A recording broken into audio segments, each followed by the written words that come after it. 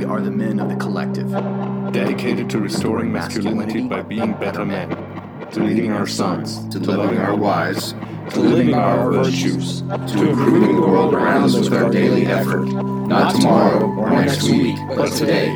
For this is our legacy. We are strong, but we are even stronger together. We are men, and we are the Men Collective. And we are the Men Collective. And we are the Men Collective.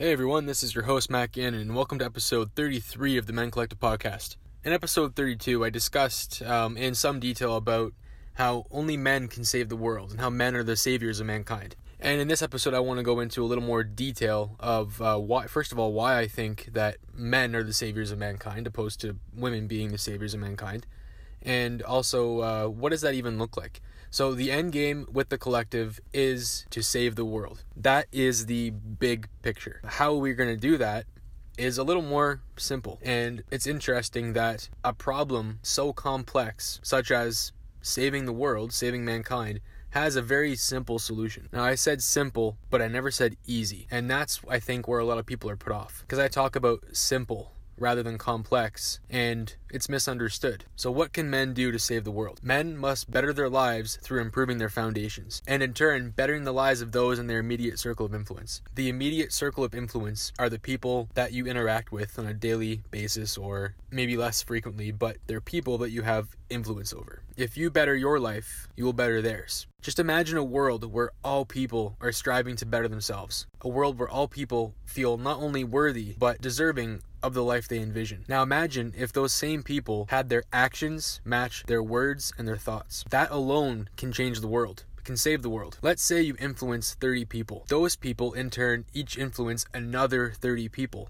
That's 900 people affected because of you. Now 900 people is the population of my hometown. That chain reaction of people bettering themselves and bettering others will echo through the generations. It'll echo throughout time. The quality of life that your great-great-grandson or granddaughter gets to experience and enjoy will be partly because of the kind of man that you are today. Now think about that and really take it to heart. This is a sentiment that I've pushed for before, and I really will continue to push it because it's so important. Who you are today will affect the quality of life of your descendants. If that doesn't make you want to exercise, if that doesn't make you want to better yourself any way you can, I don't know what will. If not that, then what? We have to show our sons the way, show our daughters what a true man is. We have to lead by example in our kids' lives. Saving the world is done through generations. I said in my last episode that only men can do this, and I stick by that wholeheartedly. Women are immensely valuable. I'm not going to deny that at all. We couldn't do it without them. However, women are the supporting role. This has always been the way, and no matter how hard people fight to change that, it's not going to work.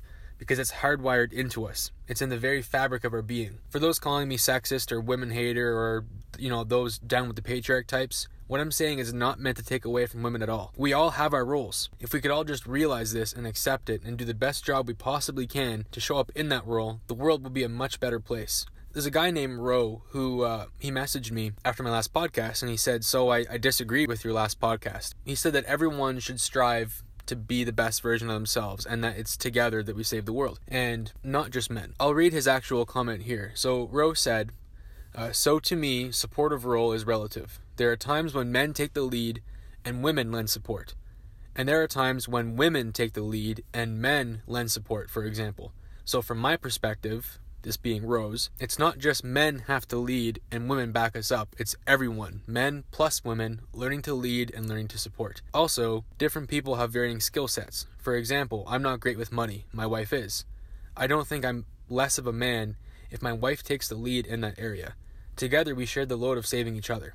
So, first of all, I want to say thank you to Ro for messaging me, and him and I have some pretty good dialogue. We don't always share the same opinions, but we can always have good dialogue about it, so I respect you, Ro, for that. Ro's not wrong in what he's saying. Just for me, it's bigger than that. It's bigger than just different skill sets. It's bigger than knowing when to take the lead and knowing when to give support. Men do support women in many situations, and justly so, because a lot of the time, men are best served as the support. But it's typically not in matters of eliminating threats, working the land, emergency disaster response, matters of protection. The skill set required to save the world is not something that most women possess or can possess. We're just designed differently. Whether you believe in God or evolution, the end result's the same. I do agree that women are necessary for saving mankind, and that we definitely should strive to be our best selves. But the reason that women are necessary for men to save the world is because they bring out the best of what a man should and can be. When a man cultivates true masculinity, the whole world benefits, and a man cannot do that without a great woman. If we're talking biblically, look at Genesis.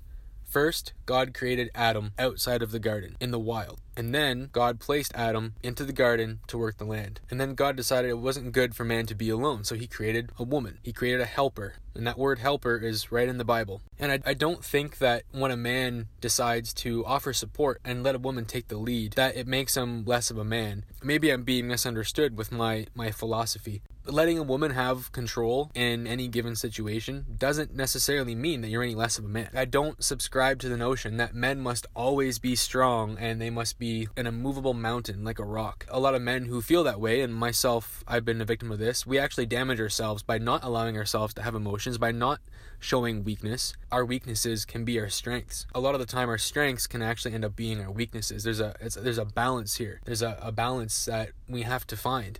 And it's not always easy. You have so many conflicting messages in the media and just in life in general, modern society, saying, no, men must be strong. And then you have the polar opposite saying, no, men to be men must be soft. And I don't think that women actually want soft men. I don't think men actually want to be soft. We've strayed so far from what men are supposed to be and what women are supposed to be, because for the most part, we live in peace. There's not many threats to the average person in developed countries. And I am very thankful that we get to live in peace. But no one can deny that it's brought certain tragedy to our world, like men committing suicide in droves, the number one killer of mankind being heart disease because of our comfort, because of our excess, because of our peace. Men lack purpose. Men lack the things in life that allow them to be men. We've become soft, we've become lazy, and to make it easier to be soft and lazy, we start talking about redefining and changing masculinity. We talk of embracing feelings and acceptance, when all this does is allow us to revel and seek solace and sanctuary in our softness. We're really easy to kill. Men must strive to be hard to kill, and unfortunately, that's not the way things are. We're soft, we're doughy, our muscles are weak, our brains are foggy, our instincts have been dulled.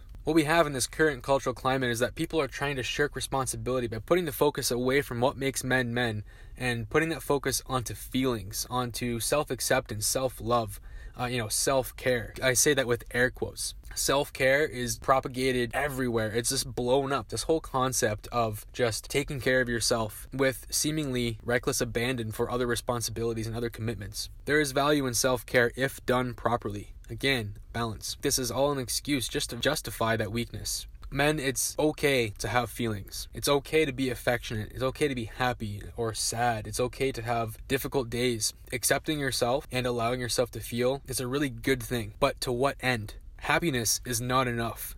Self-acceptance is not enough. We selfishly put too much focus on being happy and loving ourselves and not enough focus on why we're even here. What is our purpose? Well, I'll tell you, we have a mission, and as men, we must carry that out. Masculinity has a purpose. Our duty as men is to be strong, honorable, courageous, daring leaders of mankind, to serve and to better the world for those who come after and for those who live here now, to be vigilant in the pursuit of our virtues, to protect those whom we love, to respond to threats and eliminate them the best we can, to honor the men who came before us through our dedication to our craft, whatever it is. I'm of the belief that every man should have a craft, whether it's, writing, woodworking, leatherworking, who knows, anything, painting, whatever, crocheting, who cares? Every man should have something to work with his hands. Men must protect and work the land. We must harden our muscles, but keep our hearts soft so we can know the love of a woman or a child. It's our duty to train up our children and show them the way. So I ask you, will you carry out your mission? Because your mission and my mission and all of our brothers is the same, to save the world through bettering ourselves, through our small daily actions, taking personal responsibility, focusing on bettering ourselves so we can better the lives of others. And that chain reaction will echo through generations. Don't try to change what you have not yet achieved but wish to by calling it toxic. Don't deny your duty as a man and call it redefining masculinity.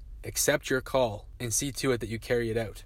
If you guys enjoyed this episode, please leave a rating and a review. Share this with your friends. Get the word out there. The Men Collective is growing, and we need more good men to join us in the fight.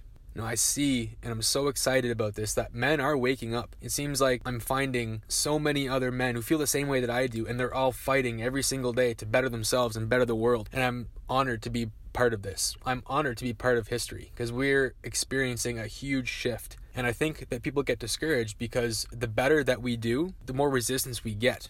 The enemy pushes us back. They try to rebuke us, and it's not going to work. For every one man who wakes up, there's two more trying to push him back. And see, the sad thing is that it's not just women that are trying to, this whole down with the patriarch thing. It's men too. But my wish is that everybody gets to benefit from what we're doing. Man, woman, and child. The Men Collective is not against women. We are for women.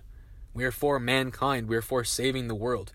I just happen to believe that the way that we do it is by being the best versions of men that we possibly can be. And I don't think that's a bad thing. I think that women want men who are confident and showing up in their roles as men. There is no other way to live. No other way that's going to lead to good things. Only ruin and devastation. Take a look at the world. That is the result of men not being men. So again, I say, don't deny your duty as a man and call it redefining masculinity. You need to find your masculinity. The first step is taking personal responsibility. So thank you for listening, guys, and take care. Until next time.